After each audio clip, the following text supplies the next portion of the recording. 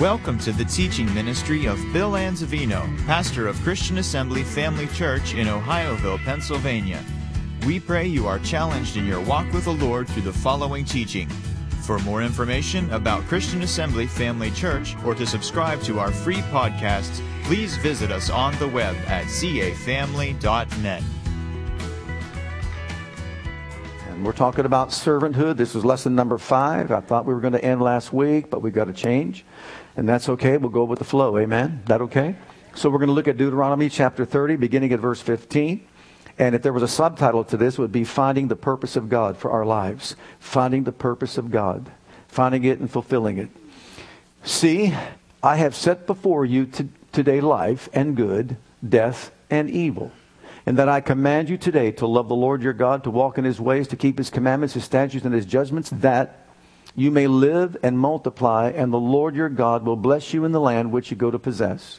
But if your heart turns away so that you do not hear and are drawn away and worship other gods and serve them, I announce to you today that you shall surely perish. You shall not prolong your days in the land which you cross over the Jordan to go in and possess. I call heaven and earth as witnesses today against you, that I have set before you life and death, blessing and cursing. Therefore choose life, that both you and your descendants may live, that you may love the Lord your God, and that you may obey his voice, and that you may cling to him, for he is your life and the length of your days, and that you may dwell in the land which the Lord swore to give your fathers, to Abraham, Isaac, and Jacob, to give them.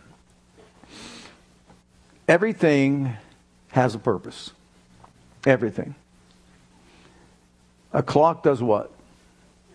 Tells time, right? An automobile provides transportation, right? A lawnmower does what? Cuts grass. We can go on and name all kinds of appliances and everything that's out there in the world. It all has a purpose. If it can't fulfill its purpose, what needs to be done? Replaced? Fixed? I would say if you could fix it, fix it. But if not, then you have to replace it. Right? Anybody here ever have to replace an appliance? We all have, right? Especially, don't you love the ones that are guaranteed for life? Whose life? But anyhow, if everything has a purpose, every life has a purpose. You have a purpose. I have a purpose. We all have a purpose. But if we don't know what that purpose is, then we can live our lives outside the realm of the purpose that God has for our lives. If we do that, we can live and we'll die, but we'll miss out on the blessings that God has for us, both now and in eternity. Now, before we talk about the biblical perspective on purpose, there are different views that people have with regard to purpose. The first view being this one: life has no purpose. And trust me, I've talked to people that have said, here's life. You live, you die. When you die, you cease to exist. And that's the end of it all. And that's their view of their purpose of life. Well, the Apostle Paul addressed something like that in 1 Corinthians chapter 15 and verse 32. And this is what he said: if after the manner of men I have fought with beasts at Ephesus, what advantage it me if the dead rise not? Let us eat and drink, for tomorrow we die. And what he was saying was, if that's all there is this life, then you might as well just eat, drink, and be merry. In other words, sow your oats, live the way you want to live, do what you want to do, no restraints whatsoever. Just satisfy yourself, satisfy your carnal needs, and so on and so forth. Why? Because when you die, you don't exist any longer. So that's it. Well, that's not true. Next one. Notice this. Life's purpose is self. It's all about me.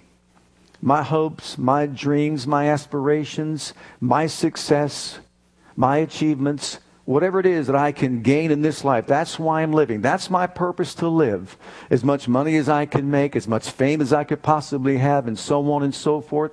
Jesus addressed that perspective. And what did he say in Matthew's Gospel, chapter 16?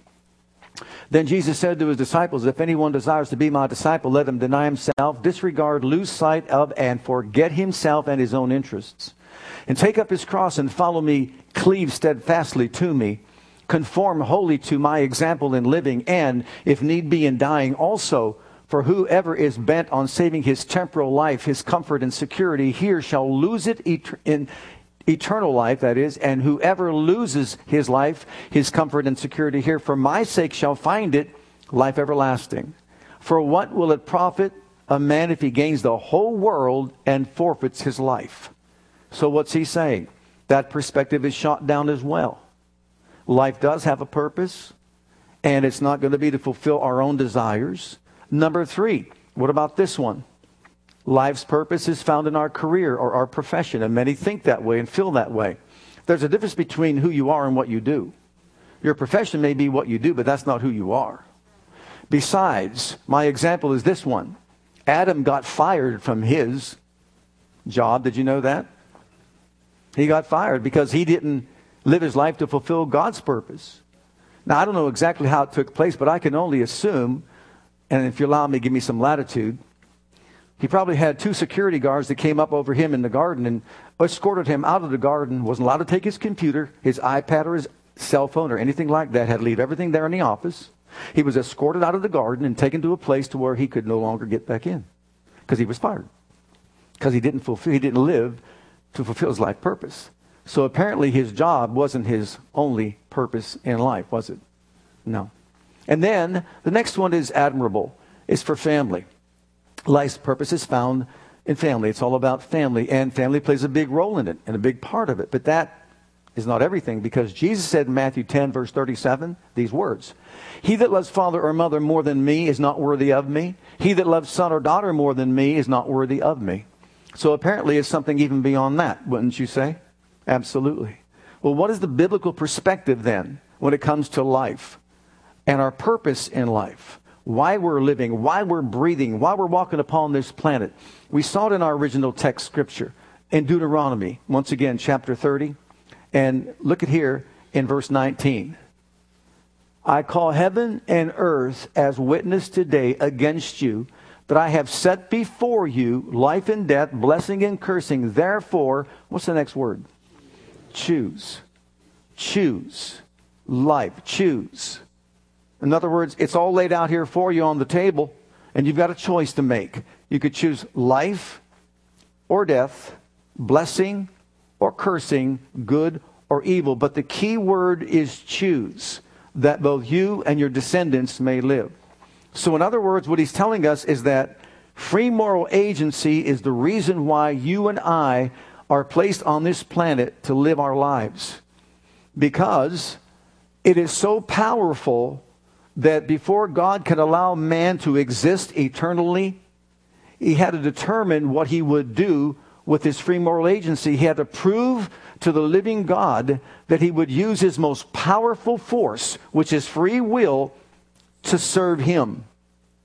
That's why we're alive on this planet. That's why we live. That's our primary purpose in life. As a matter of fact, we can choose our destination. We can choose our destiny. Our destination is where we spend our eternity. We're living in the land of the dying. And when we die, we go to the land of the eternal living. And where we spend that eternal living is based on a choice that we all make. We can choose our destiny. Our destiny is the trip along the way. This is the trip along the way. And when this temporal life is gone, eternity is ahead of us. It's before us. And where we spend that eternal destination is based on choices that we make here on the earth. So God couldn't let man exist with this all-powerful force, free will, without him proving what he would do with it, without passing the test. So we're here to prove to God that we choose to love and serve him as an act of our personal will. Now, if there's a choice to make, there has to be choices. If there's a decision to make, there are choices that we've got to decide how we're going to choose. Number one, we can choose, first of all, to live our lives as Eve did by fulfilling our own purpose. In other words, we can choose our own purpose, follow our own purpose. You say, how did Eve do that? Very simply. She was living in a perfect place called the Garden of Eden. She had everything that life could possibly afford, anyone, anywhere, any place, any time. She walked and talked and fellowshiped with the living God every single day of her life. As far as her position was concerned, she had a wonderful position that she lived in. She had full authority. All the trees, the fruit trees were there for her eating. Anything and everything that she wanted was at her fingertips. There was nothing better, nothing more. When the Lord says that He brought all things to its predestined end, it meant this. It was a place of absolute perfection. And you guess what? That's how she lived her life. Until one day she heard someone say, but what about that tree over there? And when she heard that, she looked at that tree. It captured her attention. And when she saw that, she thought, maybe there's something more that God's holding back from me. So now she started to do what? Live for her own purpose. I'm going to take that because you see, maybe God doesn't know what's best for me. I'm going to partake of that tree. And when she did, the rest is history. She stepped beyond the boundaries that God established for her living. And as a result, she suffered. And so has mankind. Number two, we can live for others. We can live for others as Adam did. Adam was not deceived, we're told. But he chose to do what? Live for his wife. Because she made this decision and he was there with her, he decided that he would follow her example. Either it's for his love for her, his desire to be with her. We don't really know it all. But all we know is that he chose to live for another. His purpose was for someone else, not to follow God's purpose for his life. And then thirdly, we can choose to live to serve God, to love Him, honor Him, obey Him, as Jesus did, as Paul did, as others did, all the other disciples did, Timothy did, and the list goes on and on. They made a decision to fulfill the purpose that God had for their lives. Not to fulfill their own purpose, not to fulfill the purpose of others, but to see to it that they fulfilled the purpose that God had for their lives, which is to love God and to prove to Him that we choose to use our will to follow Him. His laws, commandments, statutes, and judgments to follow Him, to worship Him, etc. And we'll see that in a moment.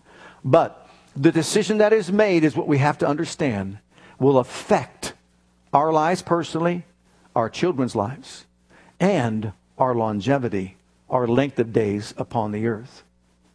That's important to know. Decisions have consequences. So for us to decide to live for ourselves, look at Deuteronomy again, chapter 30, verses 17 and 18. We'll suffer these consequences. But if thine heart turn away so that thou wilt not hear, but shalt be drawn away and worship. Notice, a man's drawn away in his own lust. And worship other gods and do what? Serve them. I denounce unto you this day that you shall surely perish, and that you shall not prolong your days upon the land whither thou passest over Jordan to go to possess it. Let's go beyond this or before this and see what took place when man chose to follow his own purposes.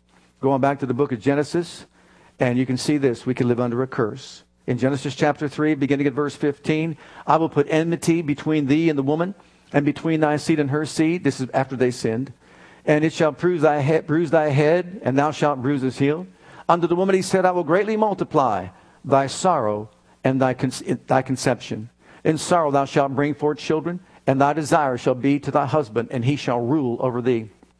And then Adam he said, because thou hast hearkened to the voice of thy wife, and hast eaten of the tree, of which I commanded thee, saying, thou shalt not eat of it. Cursed is the ground for thy sake. In sorrow shalt thou eat of it all the days of thy life. Thorns and also thistles shall it bring forth to thee, and thou shalt eat of the herb of the field. In the sweat of thy face shalt thou eat bread till thou return unto the ground. For out of it wast thou taken, for dust thou art, and unto dust thou shalt return. So what is he saying? The ground is cursed for your sake. The body of a woman was cursed in childbearing, and so on and so forth. Why? Because they chose to live for self or to live for someone else. And that decision brought consequences. And so it was a wrong choice and a wrong decision, but these are the results of what they did. Look at the next one. You can also have your children affected by this? This is found in Genesis chapter 4. We didn't pull up the scripture for you, but you can read it for yourself. I believe we all know the story of Cain and Abel, don't we? Are your children precious to you? Do you want the best for your children? But look at what they did. Because of what they did, it affected their children. Their children now are affected by their decision, and Cain kills his brother Abel because the door was open to what? Jealousy, envy, selfishness, anger. All those forces of darkness entering in caused Cain to kill his brother Abel. And as a result, of course, there was heartache and pain in their lives, and their lives were shortened here upon the earth. And thirdly, our lifespan can also be affected by the decision that we make. Look at Genesis chapter 6 and verse 3. And the Lord said, My spirit shall not always strive with man, for that he is also flesh, yet his days shall be 120 years. Now there are those that say, well, that 120 years was that time that he gave Noah to build the ark and people to repent. That's what some say, that's what some think, but I like the bare facts. And so I wrote down the bare facts for us this morning. 120 years seems like a long time, doesn't it? In the day in which we live. But when compared to this, before the flood, Enos lived to be 905. Canaan, 910. Adam, 930. Noah, 950. Jared, 962. Methuselah, 969. Enoch, the father of Methuselah, 365. He was translocated. When you hear all the 900s and then you hear 365, it makes him sound like a little kid, doesn't it? Doesn't it? But he was translocated at 365. He didn't taste death. He was just taken. Where God put him, we'll find out someday. But imagine that. After the flood, when that statement was made, Aaron, the brother of Moses, 123. Moses, 120. Joshua, 110. David, King David, 70. Solomon, between 57 and 60. If you look it up, it's somewhere in there. They say they don't know exactly. Rehoboam, who was Solomon's son, who took over the king, 57. Would you say the lifespan of man was affected by their decision to follow their own purposes and live for themselves? What greater force is there behind life and the lifespan of a man than God's? And when we choose to serve God and His purposes and fulfill them in our lives, there's nothing but blessing, praise God, attached to it. So let's look at that. If a person makes a decision to serve the living God, go back to Deuteronomy 30, verses 19 and 20. Look at what he said. I call heaven and earth to record this day against you, that I have set before you life and death, blessing and cursing. Therefore choose life.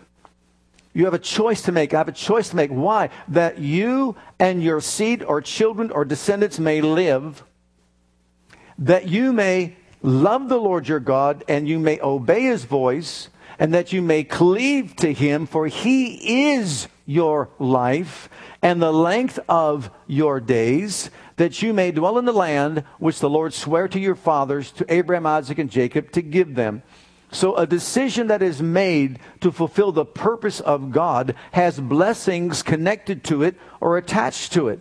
So when a person makes a decision, I'm going to live to fulfill the purpose of God, to love Him, to obey Him, to serve Him, then I know I'm going to prove to Him that I choose to use my free moral agency for His purposes, not for mine.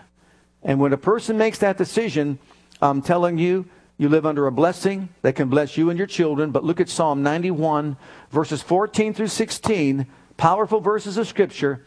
Because He hath set His love upon me.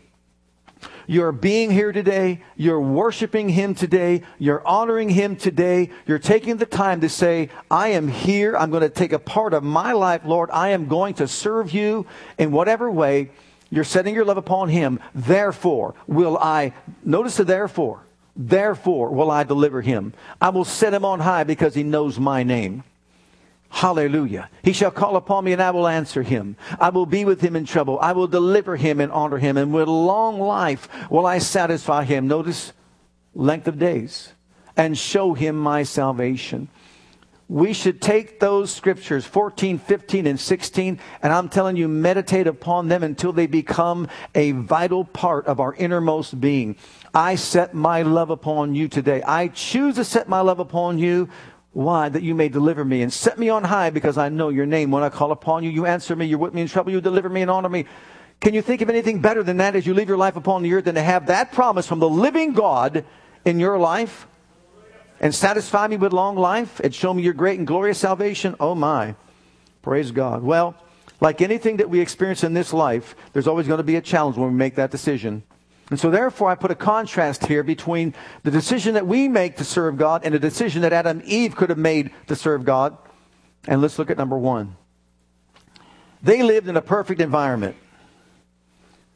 You could not get a better environment than the environment that they were in. You could not get a better experience in life than what they experienced.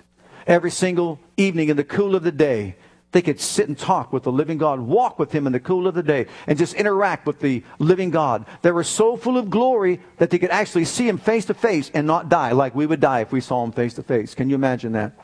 Anything and everything that was there in the garden. Think about this, ladies. You didn't have to go shopping. Just say, come. No credit card needed. Just come. It's all there for you for the taking. Just speak. You've got authority. All the animals will come to you. No killing animals. No killing each other. Nothing like that. It's a place of perfect peace, prosperity, health, no sin, no sickness, no disease, no evil, no sorrow, no sighing, no crying, no dying, no woes. None of those things existed in that place in which they lived. But now you ready for it? That's not for you and me. Our environment is not a perfect environment. There are three ugly heads standing against us every day of our lives. The devil, the world, and the flesh. We were born into that kind of utopia. We're born in a fallen world, in a fallen state. Our flesh is under the law of the spirit of death, the law of sin and death. Our minds have been darkened because of sin. Our environment is evil as you look all around. I don't know about you. It's getting worse and worse and worse. Did you hear about the doctor who performed abortions? Who, for 20 years, this is his own words, for 20 years he said, it was nothing for me to walk into wherever he did it, hospital, clinic, whatever it was, and have a big container full of arms, legs, torsos, heads, feet.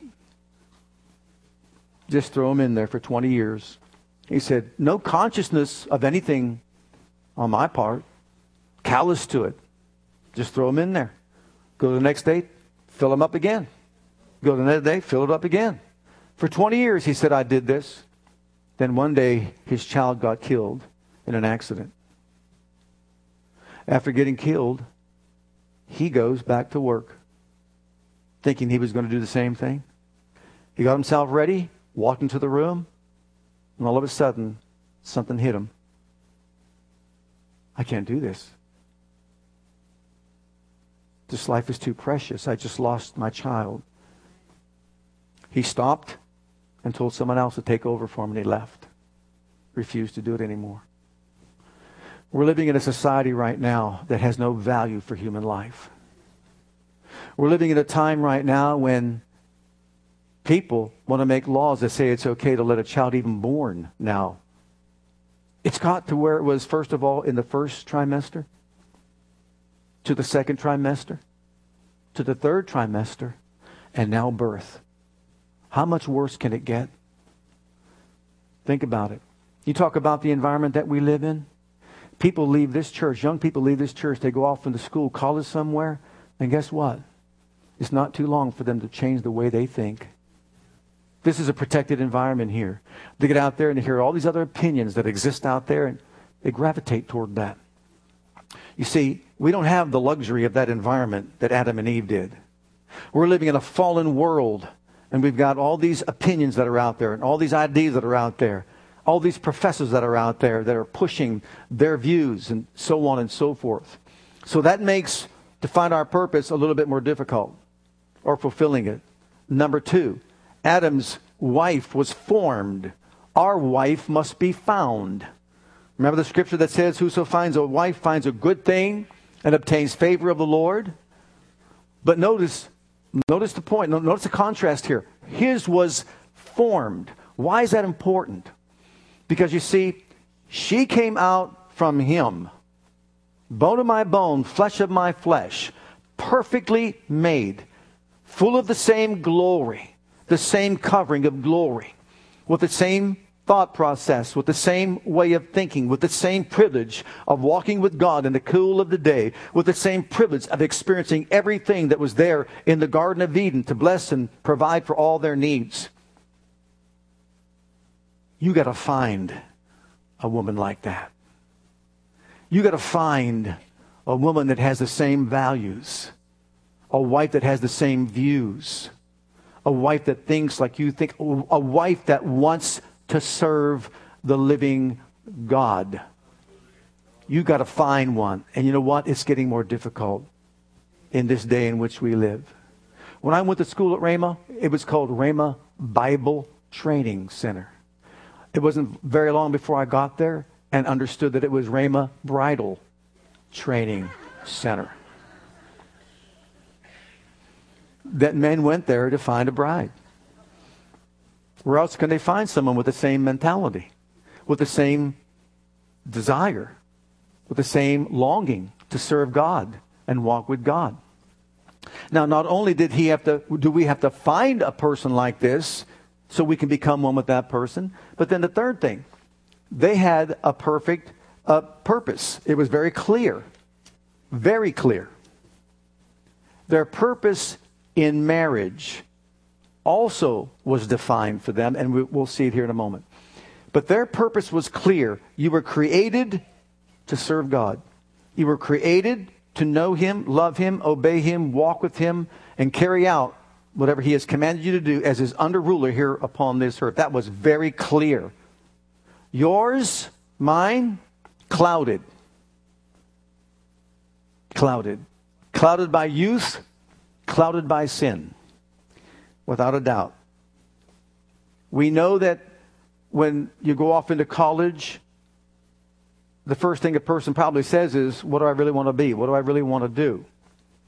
I know when I went off in school, I was really young when I graduated from high school. I was 16 as a senior, turned 17. I'm off to college. What do you want to do? What do you want to be? I don't know. What do I know? We're living in a fallen world. I don't know that. We have all these influences that are out there that are ungodly. I didn't realize it was a spiritual warfare that I was in. And for the most part, most young people don't really know what I want to get into, what I want to do. Theirs was made clear. Ours is clouded because of sin and because of our youth. And we're trying to navigate through it. We're trying to figure it out. And that's not an easy thing to do. Their purpose in marriage was made very clear. In marriage, and please listen to me, husbands and wives, the number one purpose in marriage is to serve God together. That is the number one purpose in marriage. When He made her and ordained the first marital relationship, instituted marriage, she was the perfect mate for Him, and they were to serve the Lord together. And there was no pulling influence to make them do anything otherwise. But us today, even in marriage, what do we have pulling against us? The devil, the world, and the flesh. We live in a fallen state. And so, when your husband is down, then the wife should be the one to say, come on, honey, greater is He that's in you than he that is in the world. When the wife is down, then he needs to say to her, we can do all things through Christ, honey. When the bills are somewhat behind or whatever, come on, you know God supplies all of our need according unto His riches in glory by Christ Jesus. Let's serve the Lord together. Marriage has a purpose as well. Serving God together and also seeing to it that we put God first in our marital relationship and that we honor Him that way. And then also, it's for companionship. Companionship, they're for each other. They were alone. He was alone. And so God made the woman. So for companionship, to love each other and to care for each other. And then number 3, to also bear children. To bear children and rear up a godly seed was another purpose in marriage. And then also, number 4, you could say that it was for sexual fulfillment because God made us all sexual beings. And then number 5, which came later, but it's to show the relationship that Christ has with the church, to give a picture. Ephesians talks about that, chapter 5.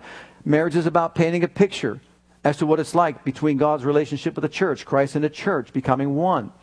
So in marriage, we see God has a purpose. But that purpose starts with these two serving the Lord together and encouraging each other. But because we're in this fallen environment that we're in, it's a lot more difficult for us to find this person and then to come together and fulfill that purpose that God has for our marriage. Then it comes to our position, the position that we hold in life. Once again, it was easier for them because it was given to them. Ours isn't just given to us. It takes a lot of hard work, effort, and energy for a person to finally feel his way through life and get to a place where this is where I believe God wants me to be. Wouldn't it be nice if God just placed you in a position or just picked you up, put you, this is your position. Their position was a wonderful position. Under God, they were to rule everything that was created. Fish of the sea, the fowl of the air, every creeping thing that creeps upon the planet was subject to them, and they were subject to God. So that's your position, to see to it that you take care of the garden. What a wonderful place to be in.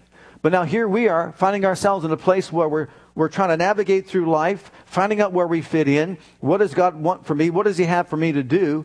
And here's the point. It starts with put God first, honor Him first, let Him know you choose to do His will for your life, delight yourself in the Lord, and He will give you the desires in your heart, which means He'll birth within you desires that represent His will for your life. Commit yourself to the Lord, trust also in Him, and He'll cause your thoughts to become agreeable to His will. Your plans will be established and succeed. I can only use myself as an example to be honest with you because I know me better than I know anybody else. And I just know that I was working in a mill, and that mill was working great. I ran a mill crane, which you've heard me say many times before. And we were really working 6 and 7 days a week. And the advantage of working in a mill crane, if the mill was working 5 days a week, I got 6 days a week. If it was working 6 days a week, I got 7 days a week. And so for the most part, because we were really busy and really working, I was working 7 days a week. In some cases, I was doing doubles, working even doubles. So I had a tremendous job, had tremendous benefits and all that. And that's when I get this call to go to Rhema Bible Training Center. I didn't just walk away from nothing. I walked away from a great job. But you know what? God knew more about the job than I did. He knew when the mills would go down, I didn't. But He tells me, He speaks to me to go to Rhema Bible Training Center, and I have to leave all this behind. In the natural, it's like, you're crazy. People thought I was crazy for doing something like that. But unless you take the initial step to step out and do what God wants you to do, you're not going to get the next step. And so I took that step. And when my boss told me to stay here, just take a leave of absence, we'll keep your job for you, we want you in that crane, I said, sir, I don't mean any disrespect whatsoever. I know deep within my heart that I'll never be back here ever again. I have no idea where I'm going, don't have any idea what I'm going to be doing, but I know this, I didn't tell him this, but I'm putting God first in my life. And I'm going to do what He wants me to do, no matter where it takes me. And yes, I had to leave everything behind. Family behind. Everything I knew behind. The security of my home, job, health insurance, and everything that I had. All that was left behind to go somewhere. I felt like Abraham. A place, who knows, where a builder and maker is God. You know what? There is a place like that still. It's the place of His presence. It's the place where He puts you. I had no idea I'd be here. I would come back to take over a church and pastor a church. But you know, when you position yourself, like we just said, it'll open up to you. Lord, I'm putting you first. I'm serving your purpose for my life. I'm going to live for you, to honor you. When everybody else is living in the world, living for other people, living to satisfy their own desires and needs, I am going to put you first. I'm going to serve you with my life. I want to hear from heaven. I delight myself in you, that you could birth within me desires that represent your will for my life. And then next, Adam and Eve were rulers that were to serve. But you know what? You and I have to be servants in order to rule. It's just the opposite. Would you like to join together with me and stand in line so we can do something to Adam and Eve when we get to heaven? In love. In love. Would you like to just stand there and just look at me eyeball to eyeball and just say, what were you thinking? Or just something as simple as, really? Really? Are you kidding me? I can just see my wife hold me back. Hold me back. When she gave birth to Dante, hold me back. It was too late for the epidural. Hold me back. Yeah. Why would they do such a thing? I guess if we were there, we probably would have done the same thing. Who knows? The point is, it was done. Now, if we serve him, our purpose will unfold as far as those other things are concerned. But what's our primary purpose in life? To prove to God what we will do with free moral agency. We are free moral agents. We have free will. We have the right to choose our destiny and destination. It's up to us to make that decision, and that decision will translate into actions. So in conclusion, we're all here on this earth, and our purpose, as far as life is concerned, is found where? In God. And we live on this earth to glorify him, to know him, to love him, to serve him, to obey him, to worship him. That's why we live on the earth. To let him know, I choose you. I'm choosing, no matter what I face in this life, to serve you, to honor you, to obey you. Well, in Adam, and I think this is so important to know, getting back to the things that need fixed, in Adam, everything that we just talked about was broken. Man's purpose was broken in Adam. Be like this hot water tank that we just had to have replaced. Right, Dennis? Thank you, by the way. It was only 2 years old. They don't make things like they used to make anymore. Have you noticed that? 2 years old, gone. Couldn't be fixed, so it had to be replaced. Do you know that man's relationship with God was broken in Adam? But Jesus came to fix it. Jesus came to fix it. And Jesus fixed it so that you and I can once again live on purpose. And our purpose is to develop a close relationship with God. Serve him in any way we possibly can. Serve him that way. Now, isn't it something when you look at these two perspectives? Here's what you find out. Adam's involved the tree, didn't it? See that tree over there? Don't touch it lest ye die and things get broken. Well, they touched it, they died, and things were broken between God and man. Jesus died on a tree. Jesus died on a tree. Christ redeemed us from the curse of the law, being made a curse for us. For it is written, cursed is everyone that hangeth on a tree, that the blessings of Abraham might come on the Gentiles through Jesus Christ, that we might receive the promise of the Spirit through faith. Faith in what? The death of the Son of God on that tree. You know what that tree stands for? The decision that you and I will make. We can choose self, or we can choose what Jesus said. If a man will come after me, let him deny himself, let him take up his cross, and let him follow me. This is called true servanthood. This is why back in 70s, when I came to Christ, in the charismatic movement, people were coming out of denominational churches like you'd never seen before. And what were they doing? Experiencing reality with God. And what happened? It set them on fire and ablaze. You know what took place in me? I was the kind of guy that when I was a teenager growing up and I had to go to church, it was the worst thing in all the world. You got to be kidding. Especially when you get like 16, you can drive your car.